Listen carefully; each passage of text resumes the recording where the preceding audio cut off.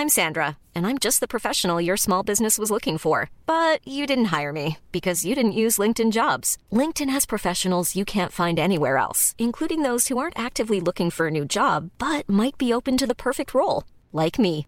In a given month, over 70% of LinkedIn users don't visit other leading job sites. So if you're not looking on LinkedIn, you'll miss out on great candidates like Sandra. Start hiring professionals like a professional. Post your free job on linkedin.com/people today. Mom deserves the best, and there's no better place to shop for Mother's Day than Whole Foods Market. They're your destination for unbeatable savings, from premium gifts to show-stopping flowers and irresistible desserts. Start by saving 33% with Prime on all body care and candles. Then get a 15-stem bunch of tulips for just $9.99 each with Prime. Round out Mom's menu with festive rosé, irresistible berry chantilly cake, and more special treats. Come celebrate Mother's Day at Whole Foods Market.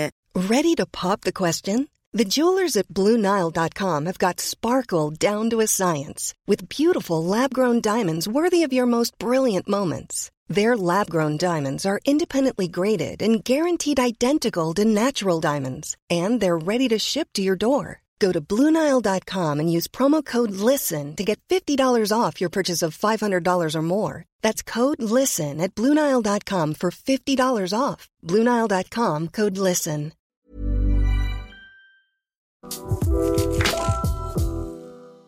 Hello, Liam. Thanks so much for taking some time out of your, I'm sure, very busy schedule to come and support ADHD Chatter. No problem at all, mate. I've always got time to talk about ADHD and try and spread awareness. And yeah, mate, I'm looking forward to it. There's a question I ask all my guests, and it's what I'd like to ask you. If we could speak to anyone who knew Liam when you were a child in your earlier years, how do you think they would describe Liam? Impulsive, a bit wild. You know what? In school, I found my hyper focus, which has been Thai boxing my entire life. In school, I wasn't as bad due to that, because all I could think about all day, I was in school, I was not paying any attention to anything ever. And then I found Thai boxing when I was 13. And in school, that's all I was thinking about all day. So the teacher's sat at the front, she's talking away. But in my head, I'm sat there, I'm slipping these punches, I'm boxing, I'm thinking about going back to the gym and stuff like that. So to be fair, I think that stopped me being as disruptive and as naughty as I was. I was getting into a lot of trouble just from losing interest, being me impulsivity, me shouting things out and blurting things out and carrying on and just not being able to get my brain to engage in anything unless I enjoyed it. Like the only two things when I was in school that had engaged me were PE, because I liked sport, and like there were certain aspects of history and stuff like that which had grabbed my attention because, oh, this is interesting, and I'm delving, and drama. They were my three things that just like they grasped me and they engaged my brain. Until Thai boxing came along, then nothing could engage my brain properly then, and when I started fighting, because that's all, I just literally couldn't stop thinking about it. No matter what I was doing, that always like had a front seat in my brain. So when I was in school, yeah, they'd probably say I were impulsive and a bit disruptive, probably. It's so interesting, and just hearing you say that, I think it's going to be so relatable to so many people. It certainly is to me. Like, I wasn't engaged really at school at all. Funnily enough, I love drama and the athletics team, so lots of relatability there. I think, were you particularly sociable at school? Do you remember? Yes, but only to people who who were in my close circle. I didn't really I've always had a bit of social anxiety for people who I didn't really. No, when I've got to meet new people and stuff like that, which is weird because I don't mind when I'm going to train for a fight. I've got to do a lot of media and PR work, and you put a microphone in front of my face, and I'll talk away. But if you ever have to sit in a room with someone I don't really know, I'll be a bit I don't know what I say, and I'll start overthinking and stressing myself out. So yeah, for people who are close to me, I was quite sociable, and I were a bit of a class clown and stuff like that. But if you've sat me down in a room with someone I didn't know, I'd be a bit of an introvert, I think. Mm. When was ADHD first mentioned in your life? So I didn't get an official diagnosis till later on in life, and this was only because my fiance she just said, listen, you've got ADHD, can we try and get you medicated? Can we just try and get you some therapy or something, just because you're so hard to live with? And you know what? I never knew until I looked into ADHD properly about 4 or 5 years ago or whatever, until I looked into it properly, and I'm like, oh my God, how have I got through life and not known this? I honestly just thought ADHD was someone who can pay attention in school. I didn't look into the in-depths of it and stuff like that until I started reading about the impulsive behaviour, which I do ridiculous a lot. I can't control myself sometimes. And then the stuff like the bouts of anxiety, and then all the other stuff, and not being able to hold a conversation, and not being able to sit there and engage back with Kate, because she says to me all the time, oh, you're zoning out, you're not listening, blah, blah, blah. And I never realised at the time it was all part of this, having ADHD. I honestly just thought what it was if you're in school, you can't pay attention. And then until I've looked into the depths of it and all stuff like that a few years ago, and then I got like my official diagnosis from psychiatrists and stuff, my life just made sense again. I'm like, oh my God, I cannot believe I've just been like raw dogging my entire life and I'm just not getting through it. And but she said to me for years and years, you've got ADHD. And I didn't listen just because I didn't know what it was. And I like I said before, I just thought it was something where you can't pay attention. But when I delved into it more, and I was just like, oh wow, this all makes sense. Yeah, you're so right. I think there's such a big difference between what the stereotype or the stigma thinks people think ADHD is and actually how it can manifest in people. And that's potentially why a lot of people don't get diagnosed or assessed until later on in life. Yeah, there's still people out there. I still hear people say, oh, that's not real. ADHD is not real. It's just an excuse when for people in school. And that just winds me up so bad. But yeah, try living with it. Yeah, I mean, it's a disability, official disability for a reason. And I can see why, if you're living with it and you can't perhaps organize your thoughts in a way to do stuff that you know that you're able to do, but you just can't, you haven't got that executive function to align the tasks that you need to do in order to reach your goals, that can really lead to low self-esteem, anxiety, depression. Is that something you relate to? You know what? I've always had bouts of anxiety in my entire life. And again, I didn't realize where this was manifesting from. But I just thought, I wonder why is this coming on? Why is this happening? I'd spoken to therapists and stuff before, and they said to me, like, have you got an ADHD assessment? And I'm like, what do I need one of them for? I'm coming to you for anxiety. And they're like, no, there's a lot of side effects from the ADHD that bounce off, and it all comes together. And again, I didn't listen just because I thought, what's not being able to pay attention got to do with anxiety? Until again, I've delved into it and stuff like that, which all makes perfect sense. But like you just said then, there's side effects and has effects on your own life, but like you said, the people around you, like obviously my fiance, I've realised how difficult it must be to live alongside me and stuff, you know what I mean? When there's certain things that my brain just won't grasp. And like she'll like give me like a certain chore, like to tidy one of the rooms up, and she'll come in and like I've done half of it and gone off and started tidying another half of the room, a different room, and she'll be like, what are you doing? You've done half a room. And I'll be like, well, this is how I do it. So just leave me to do it. I will come back to that in an hour or so, but just leave me to it. And she can't like grasp how my brain works with stuff like that. But she's understanding it. She's read a few couples books on it and stuff like that, which helps her like understand me a little bit more. And it helps me understand myself a little bit more and try and just be a bit more easy to live with as well. You've touched on a really important point there, which a lot of listeners will relate to. ADHD in relationships can be interesting, shall we say? Like I've got, it's certainly it's been a positive and an interesting negative in my romantic history. My girlfriend now is super aware of it. I asked my guests this: what do you think are the positives that ADHD can bring to a relationship? There's a lot. I think there's a lot. Like she'll never have to worry about me being like wanting to be like I'm taking her out for a good time and stuff like that. My impulsive behaviour, I'll be like, right, we're going to do this today, or blah, blah, blah. Anything like that, she'll never have to worry about things like that. She'll never have to worry about me not making her laugh and acting a clown and things, and just like say the first thing that comes into my head, which makes her laugh and makes her smile. Sometimes it doesn't, but most of the time it does. So yeah, there's a lot of people. It's a blessing and a curse at the same time, really. And I think like for me, the way it's treated my life with my hyper focus going into my sport and stuff like that, it's been more of a blessing. But at the same time, like I said, there are certain negative effects, and like coming back to the impulsive behaviour and stuff like that. So obviously sometimes I'll just come home with some flowers for her. I'll say, right, get changed, we're going out, just organise this, we're doing this today.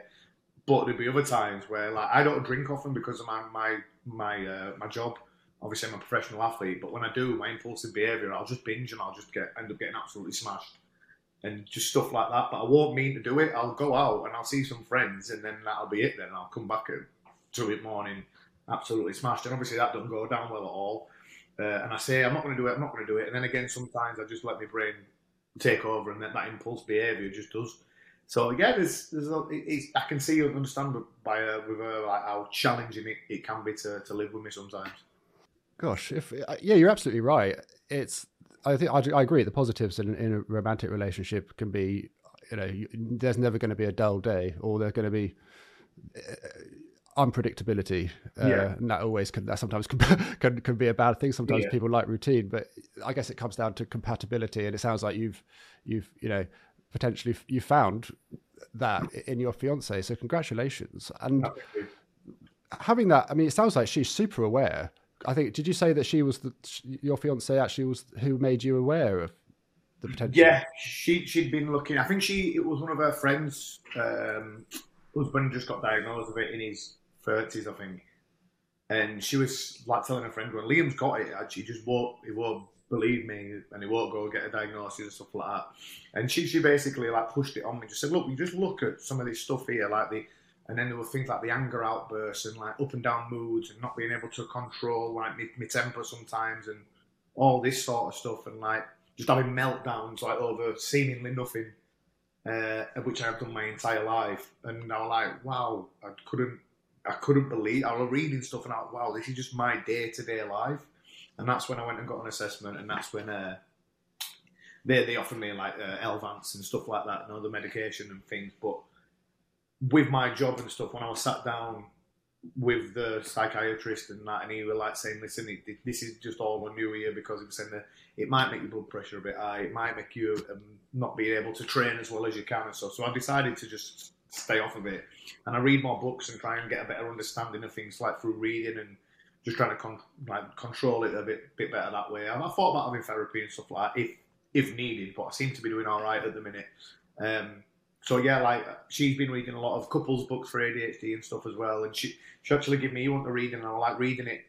The first half of the book is all basically from the person of ADHD side, and the second, and I was reading it all going, "Yeah, you don't understand anything, you do. You should be doing this, you should be doing that."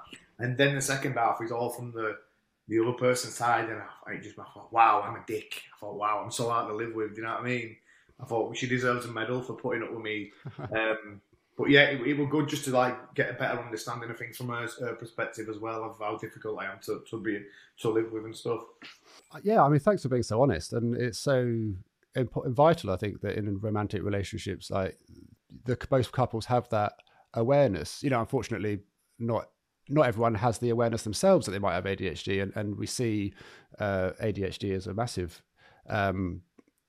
It can be a massive issue in a relationship if you're not aware and you don't have that like channel of communication, and your partner knows that if you have a moment of rage or you have that emotional dysregulation and you lash out or you say something nasty, actually once you calm down and have that breathing space, you'll probably realize that 9 times out of 10, or if most all the time, they weren't trying to be nasty. Yeah.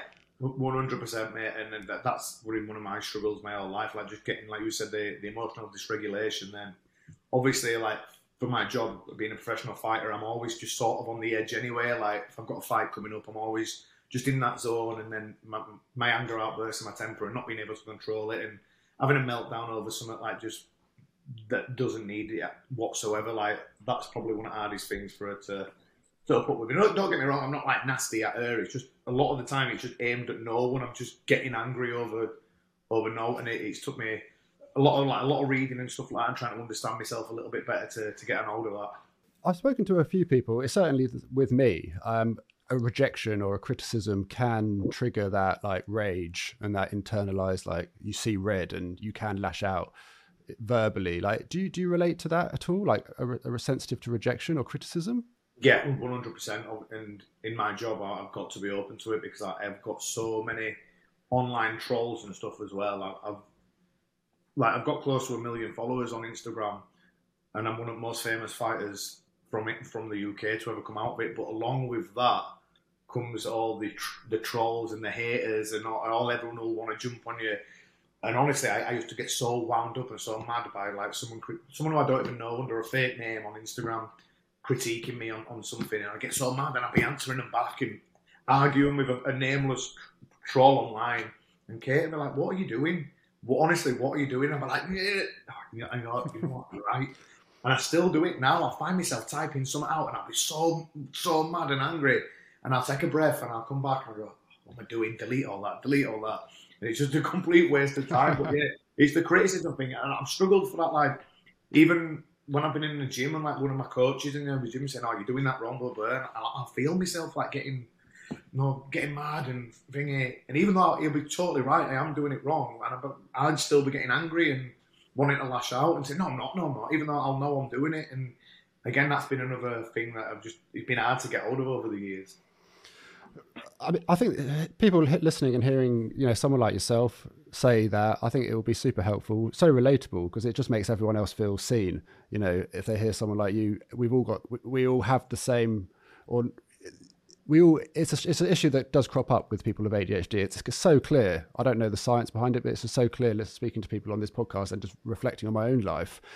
And when you're in that moment of, like, I call it like internalized rage, it can manifest differently. But if there's a criticism or even a perceived criticism, or like you said, someone comments something nasty on one of my videos, you just want to, in that moment, go full hell. Right. But then you always calm down. Do you find you always calm down? And then once you've calmed down, you look back and go, "Oh, I'm so glad." Again, every time, like I was saying, then I'll have some horrendous wrote out to some of the trolls online and that. And then when I step back a bit, have a little breath, and I start to come back down to earth. I'm like, what am I doing? Like, what on earth am I doing here? What a waste of time doing that. And like most of the time, when I do lose my temper over something, by the time I calm back down, Kate was stormed off in a huff with me. And then I'll be like, "Well, that was absolutely pointless. What were I doing there?" But yeah, 100%. Just a really interesting question, which is probably very unique to you. Like, obviously, in your job, when you're doing your Muay Thai and you're in the cage, have you ever experienced that reaction to criticism? And if you have, like, has that ever impacted your focus in the ring? Yes. So in fights, there were a few fights that I won't name anyone or anything like that because I don't think many listeners will know any of the names and stuff. But there were a few really big, important fights, and there was one of them where I was just slightly behind on the scorecards, and I remember one of the coaches at the time having like a dig at me, having a go at me, and it didn't it had the total opposite effect of what I know he wanted him to do. I think he was doing it to try and G me up and get me to go out and win, but it just had the total opposite effect to me. And I remember going out and in the fight, and I was angry and I was mad, and I couldn't concentrate at all. And I ended up losing by a further margin. I didn't get knocked out or anything, but I lost on points. And it just said, "What happened there?" Like, you just totally switched off. And I'm like, because this was said in corner, and it just like totally just flipped my brain. And again, this were about 8 or 9 years ago, so I didn't really realise at the time of obviously what it was actually doing to me. Do you know what I mean? So I think, like, if we would have known this at the time, like, my approach from my corner team and stuff would have been totally different about they were going to G me up in between rounds and things like that, and what to do to get me in the zone and stuff. Because, I remember that like it was yesterday. I just remember going out and I was just so mad about what he said. I couldn't concentrate whatsoever. And I lost it was a massive, massive fight at the time as well. And I lost it on points, clearly. And if there was one thing I could change in my career, it would probably be that one thing. Now you've got that awareness that you perhaps can be you can react to criticism or a small comment. Are you really careful now, like what you expose yourself to in the moments or the days leading up to a fight? I think my team know me better than anyone, to be fair. I always try and switch off from my social media that goes to a fight. I don't read any comments. I don't look at any news outlets or any sporting outlets where there might be anything critical about me on there or anything like that. So I switch off from that totally. My corner team and that know exactly how to work with me and stuff now. My family and my friends do as well. So yeah, I'm just having the right people surrounded by me and just staying off social media and stuff like that. I'll go onto social media to update what I'm doing on the fight week and stuff like that. But I literally won't read anything. I won't read any articles. I won't read any sporting outlets. I just stay away from it all because, like I say, if it puts me into that negative, well, I wouldn't say it is a negative mindset like that, where I'm distracted and I can't control my thoughts and, like you say, the emotional dysregulation and stuff. My head's all over. It's not going to be good for me. So, like, when I'm obviously, we all crave ADHD we crave that dopamine hit, and for me in fight week, every single part of fight week is like it shoots my dopamine level through the roof. The lead up to it, your last training session, like you're doing the official weigh-in, all the media work. I buzz off all that on fight week, and then eventually when you do the walk to the ring and everyone's cheering for you, and you step in and then you fight another man who you trained for this man, and this man has trained for you. To me, that's like it's the most addictive drug on earth, and that's the biggest dopamine hit I will ever get off anything. So all week I'm craving it right up to that moment where I get in the cage and then and I'll tell you what's almost as bad as that though, the day after, because when I've been so high up there, I've got nowhere else to go and I'm just in an adrenaline slump and I'm just in a bit of a, oh God. And that's why that's why I've had so many fights, because I just want to get back in and I'm chasing that hit again straight away. Like I've had 120 professional fights now, and I like for a Westerner, for an English guy, that's a lot of fights to have. Because I'm always just chasing that next hit. But it's a bit worried about what I'm going to do when I retire, but I worry about that when it comes to it. It's so fascinating. Before you discovered Muay Thai, I believe you were about 13 when you first had your... and before you maybe went pro, did you perhaps reach for dopamine in like unhealthy ways? I played a lot of football, and I was at quite a decent level at football. I had a lot of scouts watching me. I had a scout from Leeds United, Sheffield Wednesday and Barnsley, all had their eye on me. So I loved football, but I was getting took down some of the wrong paths by some of the people I was knocking around with. When I found Muay Thai, that took me away from that street life. But up until, from about 12 till about 15, I was getting up to all kinds of no business and that. And I were in with a really bad wrong crowd. And I remember my dad took me down to the gym once and he dragged me down there and he threw me in and he said to my coach, Richard, who's been my coach now for 24 years, and he said, listen, he's out on streets, he's getting up to no good. I've just found out he's done this, that and the other. This is the only thing that I know he will keep him in line. Tell him if he gets caught doing any of this again, he can't come back in this gym. And he said that to me. He said, right, you're not coming back. So I'm like, oh shit. It was like when I was like 15, 16 then. I thought, right, better get me out together. And that literally, just that one thing just took me completely away from that. And it was a good job it did, because then literally a year later, about 5 or 6 of my friends who I were in that group with, they all started going to jail and Borstals and young offenders places and stuff like that. So yeah, that were the biggest blessing, because yeah, like I wasn't like, I didn't think I was like a bad person, but like you say, I was just obviously looking for that dopamine hit from somewhere, from getting that adrenaline from running around the streets and getting up to no good.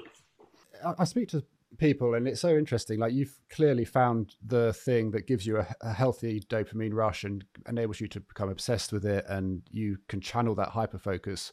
And when you're in the ring, do you think you have this intuition that you can read people and you can be a good judge of character? Well, I've said this to Kate for years and years.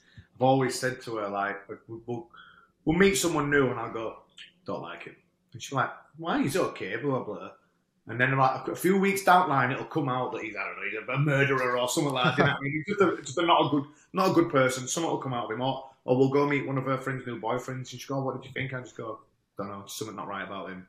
And then a few weeks later, it'll come down the line that he's married and got 3 kids on side or something like that. Well, I say this to her all the time. I say, I'm a good judge of character here. I've got this like in 5th sense or 6th sense or whatever, just to way you can read people. But yeah, I definitely do think that. I think it's so. I mean, I don't know the science, but just from speaking to people, it seems like I think only 7% of communication, for example, is verbal, and I think we can pick up on the rest so clearly, like the little micro facial expressions, the changes of voice, that pick up on someone's posture. I guess my question for you is, like, do you think that's helped you when you're fighting? Do you think you can maybe see someone's intentions before they do it in the ring? Sure. I remember years ago someone said to me, do you know why you're such a good fighter? It's because of your eyes. He said you can read people and see what's coming and you can react so fast to it. So I definitely, but that must be, because like you just said then, in a fight, it's like a game of chess, I call it. I call it a game of chess, but with pain. And in a game of chess, you have to be 2 moves ahead of your opponent. And that's how I feel sometimes when like I get in the flow state that I'm in, and I can read what they're doing and I can counter what they're doing. And that's how you win fights. You've got to be always 2 steps ahead of what your opponent's doing. So yeah, I 100% believe that that's a factor in that.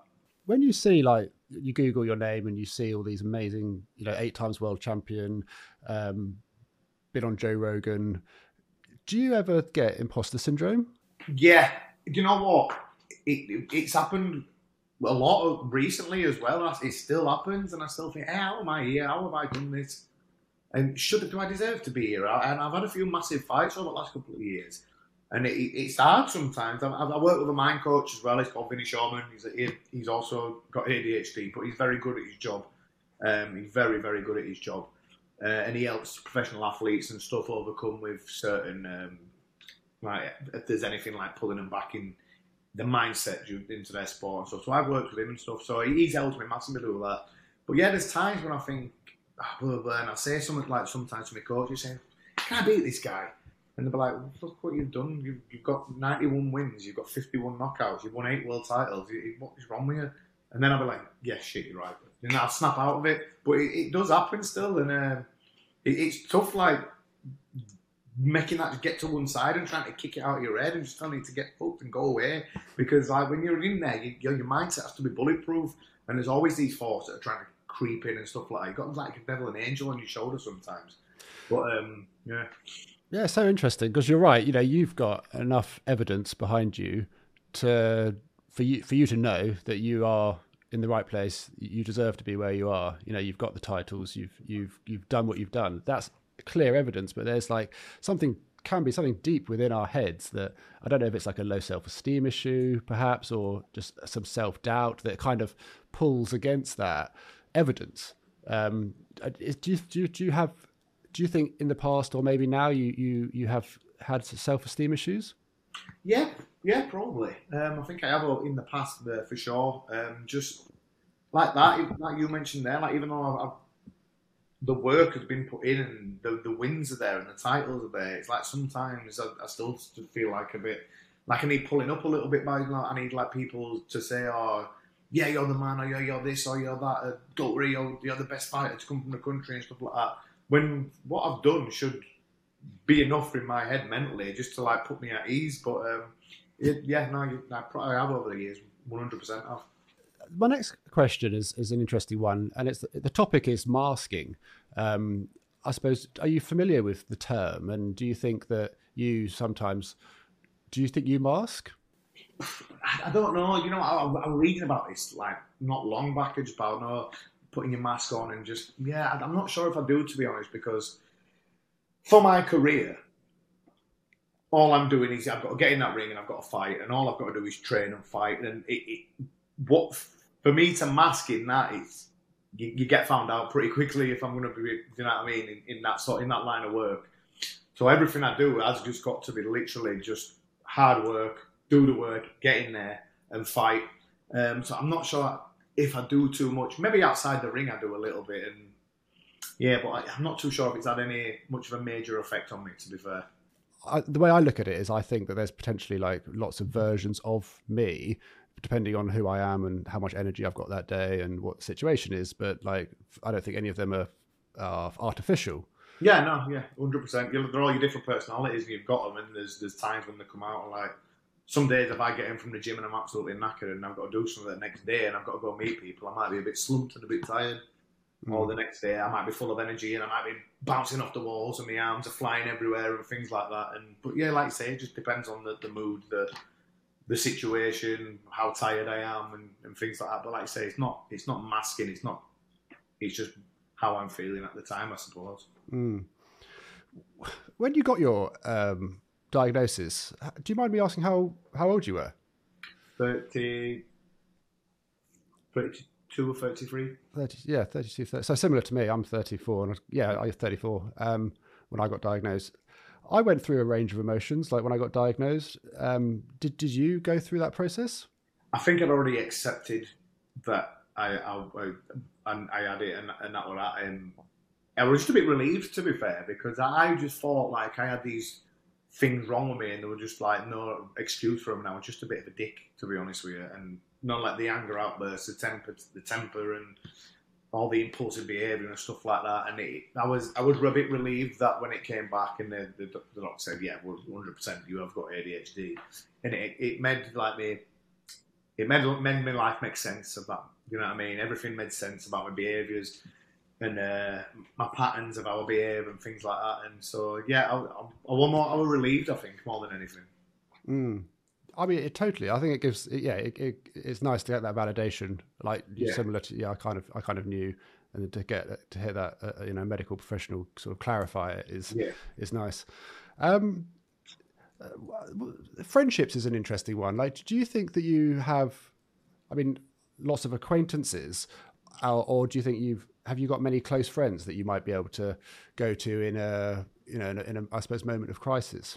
I've got a lot of acquaintances, yeah, definitely. But I've got like just a small knit circle of close friends who I could go to. I don't really like going outside of that. And Kate always says, she has a go at me all the time because she'll be right, we'll go out on a double date with my friend and her new boyfriend, and I honestly think, oh God. And I think I can't think of what worse than being sat there with someone I don't know and being made to talk. And then I'll get there and I'll down a few drinks and I'll try and give myself a little bit of a Dutch courage and stuff like that. But yes, situations like that are a bit like weird for me. But if I've got like a close knit circle, like one of my best friends for like 20 odd years, he was diagnosed with ADHD years and years ago.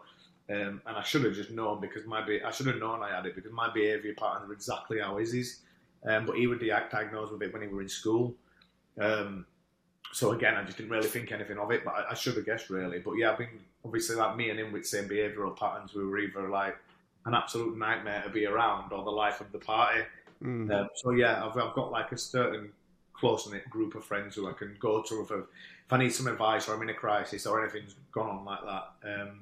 But yeah, like I say, I've got a lot of acquaintances who I'll say hello to in pub and I'll go for a pint with them, or I might see them around, or we'll come down the gym or something. But it's not like who I'd go to and just let loose to.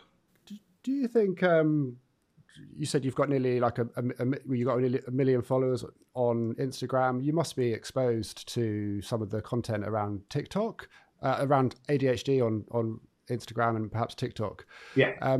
I suppose it's quite a big question, but what do you think of the way ADHD is perhaps presented on social media? Do you know what? There's a lot of really helpful, insightful pages around now. Obviously yours, I really enjoy your page, and I like how you're actually on the camera talking about it as well.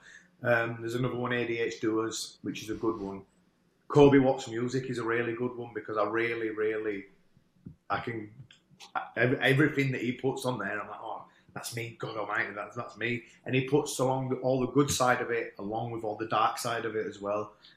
So again, there's some really good pages on there, and yeah, they've got getting a lot of followers and a lot of traction and stuff now, which is good to see because, like, obviously, years and years ago, obviously when we obviously had this his entire lives, and when we were in school, you know what I mean? There wasn't any like help or anything. All these pages for people to relate to go to and have a look at and stuff like that. Or if you're coming up and you're thinking, I wonder if I've got ADHD, and you can go to them pages and see how many people out there are struggling with certain things and what they do to overcome certain things. I think it's great, to be honest, because I wish I'd have found these pages a few years ago. I don't even know if they were there a few years ago, to be fair. But yeah, it's good to see how it's getting traction now, and more people are getting to be able to be open to what ADHD is and the good sides of it and the bad sides of it.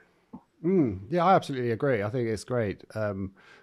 It's raising so much awareness. As long as that's what I'm really trying to do, is like make the messaging balanced and do an equal mix of the positives and the negatives. Kobe Watts, actually, I agree. He's coming on the podcast soon. Oh, he did. So yeah, super excited. Nice. Like you mentioned the positives and the negatives. Like, just what do you think? How do you think ADHD, I suppose, shows up in you in a positive way? I know we've mentioned lots of positives, like your intuition, you obsessed and hyper focused on something, which has probably played a big part in your success in Muay Thai. I honestly think that is like the main reason why I've been so successful, because I literally couldn't. I just went, once I zoned in on that, I couldn't get out of it. So I honestly believe that is the reason where I am today. And if I didn't have that, wouldn't be ADHD, and I didn't being able to zone into how I have done. I always think to myself, would I be in prison now? Would I still be knocking around with them kids on the street? Would I have ended up in jail by the time I was 18? Do you know what I mean? So I honestly don't. I think that the hyper focus is the main reason why I've been able to get to where I am today. I honestly think that's the main thing in my life, really. Like it's been like we said earlier, there's been a few things that are ADHD. They're a bit of a curse, like the impulsivity, the anger outbursts, and not being able to regulate your thoughts, or being able to get told to go tidy your room up, you can't do it. You know what I mean? But that has brought everything to me for my life. Like, it's brought me all the fights, all the titles, and being signed to one of the biggest organisations on the planet. And yeah, I'm grateful, to be fair.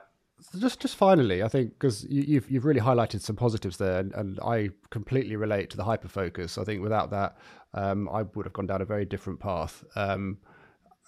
With the hyper focus and the obsession and the working super hard, like from my experience, it can occasionally crash on the other side.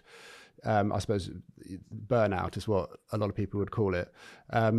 Is that something you relate to? I think you mentioned it earlier, after a big fight, but in the lead up to a fight, or maybe at times where you don't want it, is that something you relate to? So no, I'll tell you how it works for me. So in the lead up to the fights and stuff, all I am doing is I'm just so zoned in on the fight itself, getting ready for my big day under them lights and having the fight. Because the fight itself, to me, I love.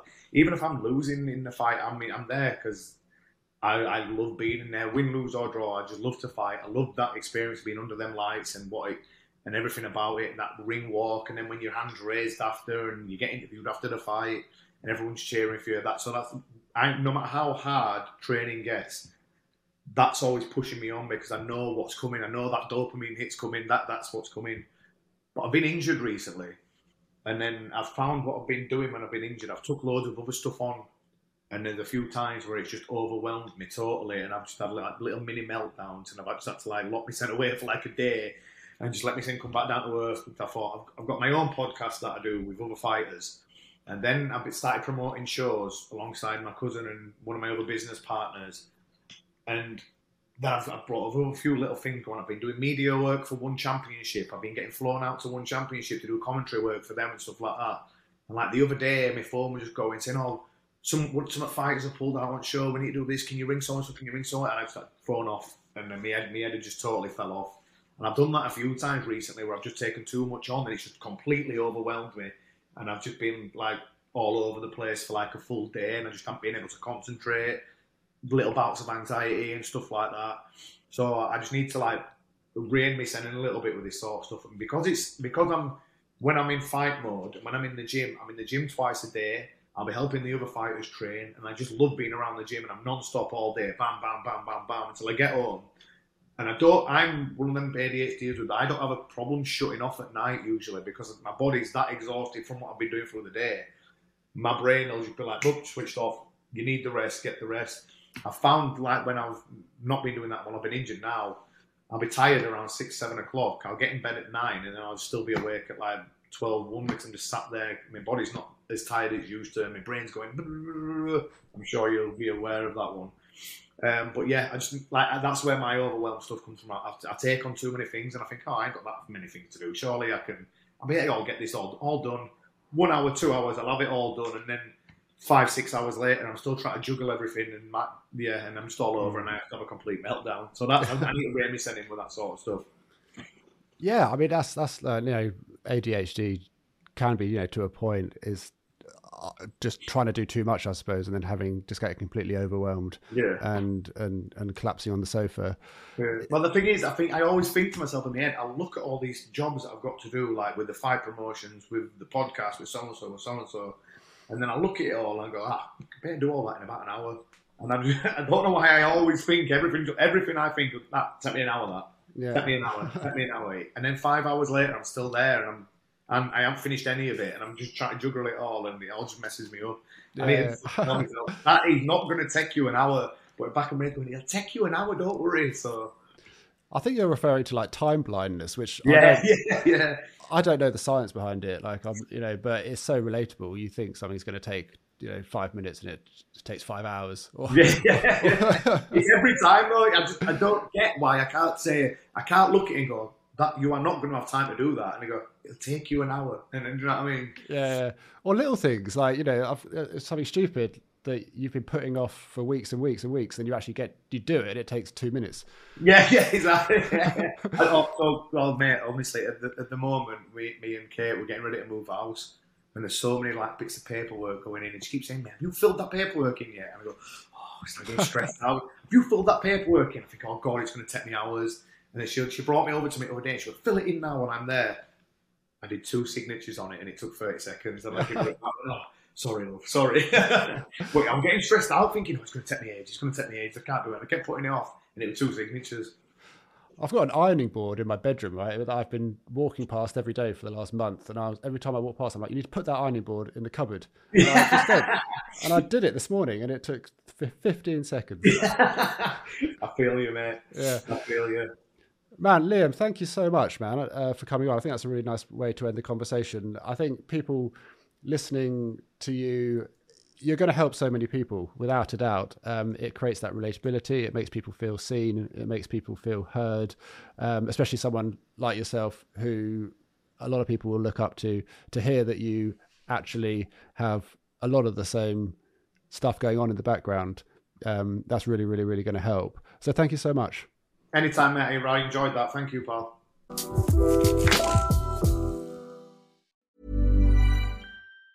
Planning for your next trip? Elevate your travel style with Quince. Quince has all the jet-setting essentials you'll want for your next getaway, like European linen, premium luggage options, buttery soft Italian leather bags, and so much more. And is all priced at 50 to 80% less than similar brands. Plus, Quince only works with factories that use safe and ethical manufacturing practices. Pack your bags with high-quality essentials you'll be wearing for vacations to come with Quince. Go to quince.com/pack for free shipping and 365-day returns. Mom deserves the best, and there's no better place to shop for Mother's Day than Whole Foods Market. They're your destination for unbeatable savings, from premium gifts to show-stopping flowers and irresistible desserts. Start by saving 33% with Prime on all body care and candles. Then get a 15-stem bunch of tulips for just $9.99 each with Prime. Round out Mom's menu with festive rosé, irresistible berry chantilly cake, and more special treats. Come celebrate Mother's Day at Whole Foods Market. Planning for your next trip? Elevate your travel style with Quince. Quince has all the jet-setting essentials you'll want for your next getaway, like European linen, premium luggage options, buttery soft Italian leather bags, and so much more. And is all priced at 50 to 80% less than similar brands. Plus, Quince only works with factories that use safe and ethical manufacturing practices. Pack your bags with high-quality essentials you'll be wearing for vacations to come with Quince. Go to quince.com/pack for free shipping and 365-day returns.